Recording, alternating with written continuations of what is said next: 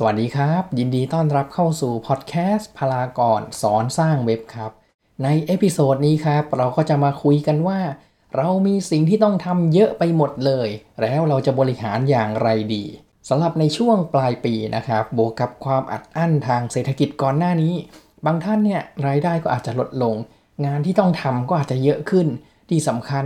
ไม่มีเวลาทำเว็บไซต์เลยเราจะทำอย่างไรดีนะครับ หลายคนเนี่ยประสบปัญหานี้เหมือนกันเลยเมื่อเราต้องทำงานหนักมากขึ้นเวลาของเราก็ต้องลดลงเป็นธรรมดาครับแล้วที่หนักกว่านั้นคือถ้าบริหารไม่ดีมันก็อาจจะเลยเถิดไปมากๆก็ได้ครับผมเล่าให้ฟังแบบนี้ดีกว่าครับให้หลายท่านเนี่ยลองเดาดูก่อนครับว่ามีประเทศหนึ่งครับที่ประชากรในประเทศนั้นครับให้ความสำคัญในเรื่องของการทำงานหนักมาก แล้วก็การเรียนอย่างหนักมากครับเรียกได้ว่าเป๊ะกันมากๆเลยพอจะเดาได้ไหมครับว่าประเทศนั้นคือประเทศอะไรครับไม่กี่วันก่อนหน้านี้นะครับสำนักข่าวของประเทศญี่ปุ่นนี่แหละครับผมที่รายงานข่าวนี้ครับว่าประเทศญี่ปุ่นเนี่ยตอนนี้นะครับมีข่าวล่าสุดคือคนเครียดจนอัตราการฆ่าตัวตายในประเทศมากกว่าจำนวนผู้ติดเชื้อโควิดในประเทศซะอีกครับมันเป็นไปได้ยังไงครับ มันเป็นไปแล้วครับเพราะว่าเขาเนี่ยทำงานอย่างหนักหน่วงครับจนไม่มีเวลา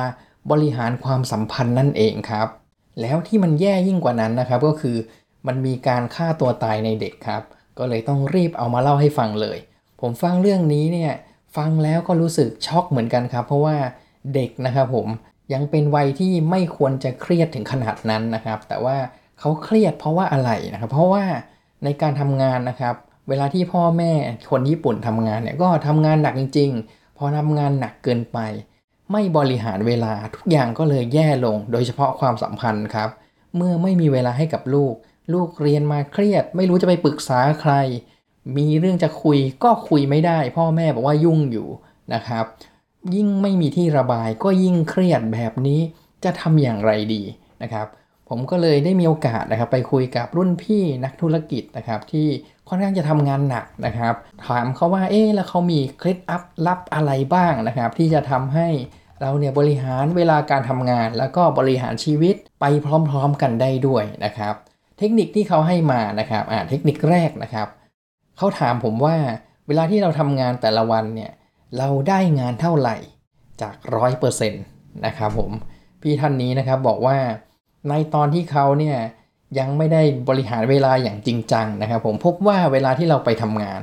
เรามักจะถูกรบกวนอยู่เรื่อยๆเลยอย่างเช่นเดี๋ยวคนนี้ก็เรียกคนนั้นก็โทรมาเดี๋ยวก็มีไลน์เข้ามาต้องตอบไลน์ก่อนพอเครียดปุ๊บก็ต้องลูดโซเชียลมีเดียดูแบบนี้นะครับเสียเวลาไปกับเรื่องพวกนี้มากๆจนงานหลักที่ต้องทำไม่เสร็จสักทีกลายเป็นโดนรบกวน 50-70% เลยนะครับ ทำงานจริงๆเนี่ยไม่เกิน 50%เลยนะครับเลยต้องหาทางแก้ไขออกมาพี่ท่านนี้ครับก็เลยบอกว่าเราก็เปลี่ยนวิธีครับมาใช้วิธีการโฟกัสและลบสิ่งรบกวนนะครับอันนี้เนี่ยก็จะมีหนังสือหลายเล่มนะที่พูดถึงเรื่องวิธีการโฟกัสแล้วก็เรื่องการลดสิ่งรบกวนครับก็เลยแนะนำวิธีง่ายๆมาให้ผมครับแบบนี้ถ้าเกิดว่าอยู่ในสถานที่ที่ต้องทำงานร่วมกันกับคนอื่นนะครับเราก็ติดป้ายไว้เลยห้ามรบกวนนะครับแล้วก็เอามือถือใส่ลิ้นชักไว้นะครับพอทำเท่านี้เองนะครับเราก็พบว่ามีเวลาทำงานเพิ่มมากขึ้นอีก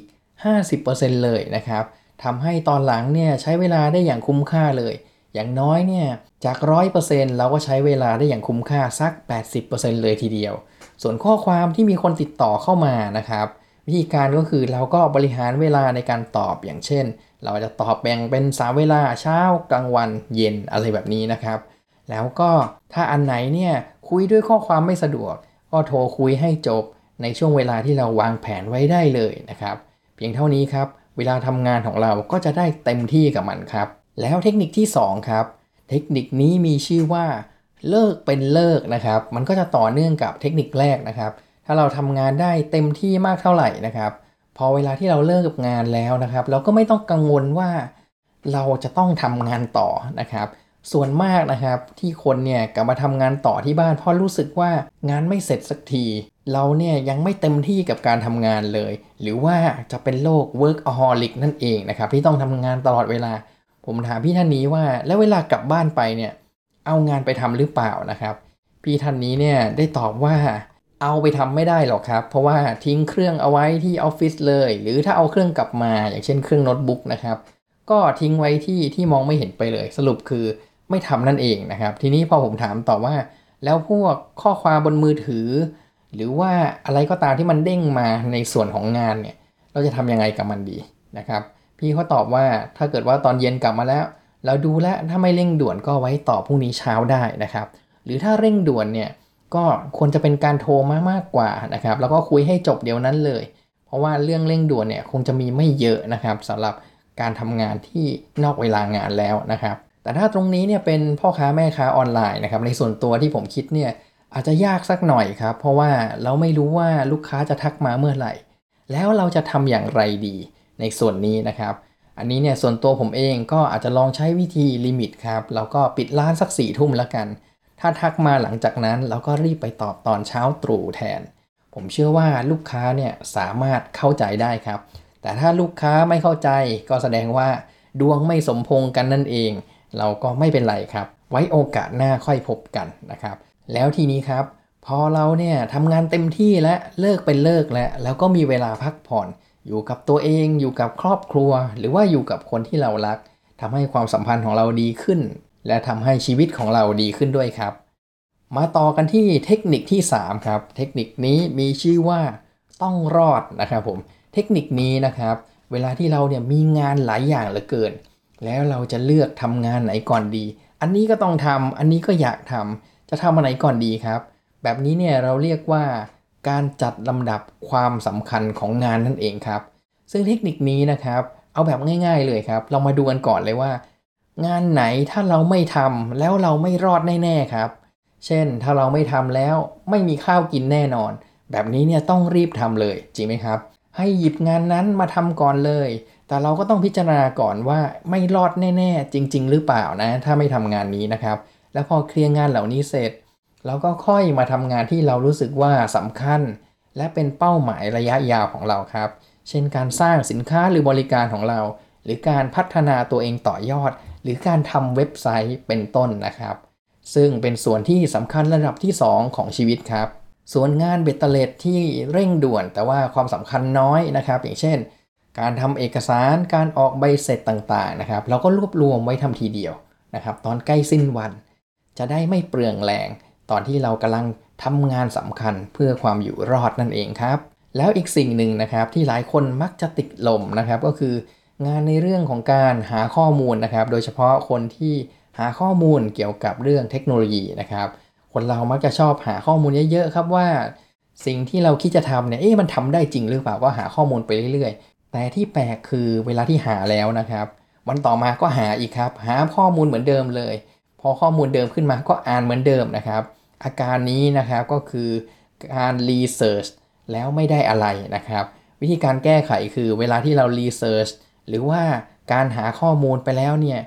เราก็ต้องจดบันทึกครับว่าผลลัพธ์ที่ได้ออกมาจากการค้นหาข้อมูลหรือการวิจัยของเรานะครับเป็นอย่างไร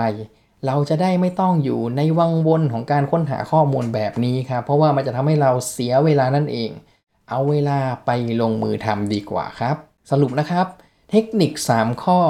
ในการบริหารงานบริหารเวลาเนี่ยมีอะไรบ้างนะครับข้อ1ก็คือเราต้องถามตัวเองว่าเราได้งานเท่าไหร่จาก 100% แล้วก็ปิดกั้นสิ่งรบกวนโฟกัสกับงานนะครับข้อที่2คือเลิกเป็นเลิกนะครับทำงานเต็มที่แล้วอยู่บ้านก็เลิกทำงานพักผ่อนแล้วก็ให้เวลากับความสัมพันธ์และครอบครัวเป็นหลักนะครับอย่างที่3คือต้องรอดนะครับ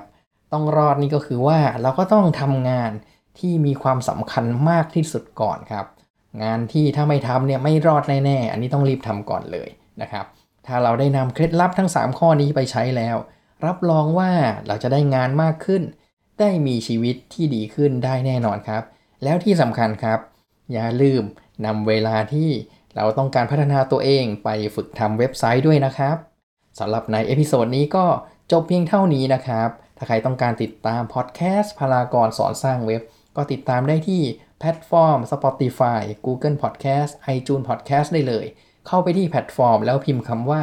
พลากรเว้นวรรคสอนสร้างเว็บครับแล้วก็กดติดตามได้เลยครับ หรือถ้าท่านไหนต้องการติดตามผ่านช่องทาง YouTube ก็เข้าไปที่ช่องพลากรสอนสร้างเว็บได้เลยครับแล้วก็กดปุ่ม Subscribe แล้วก็กดปุ่มกระดิ่งติดตามเอาไว้ได้เลยเวลาที่มีเรื่องราวอะไรใหม่ๆมาเล่าให้ฟังนะครับเราก็จะได้รู้ทันทีเลยนะครับสำหรับในเอพิโซดนี้ก็จบเพียงเท่านี้ครับเจอกันในเอพิโซดถัดไปนะครับสวัสดีครับ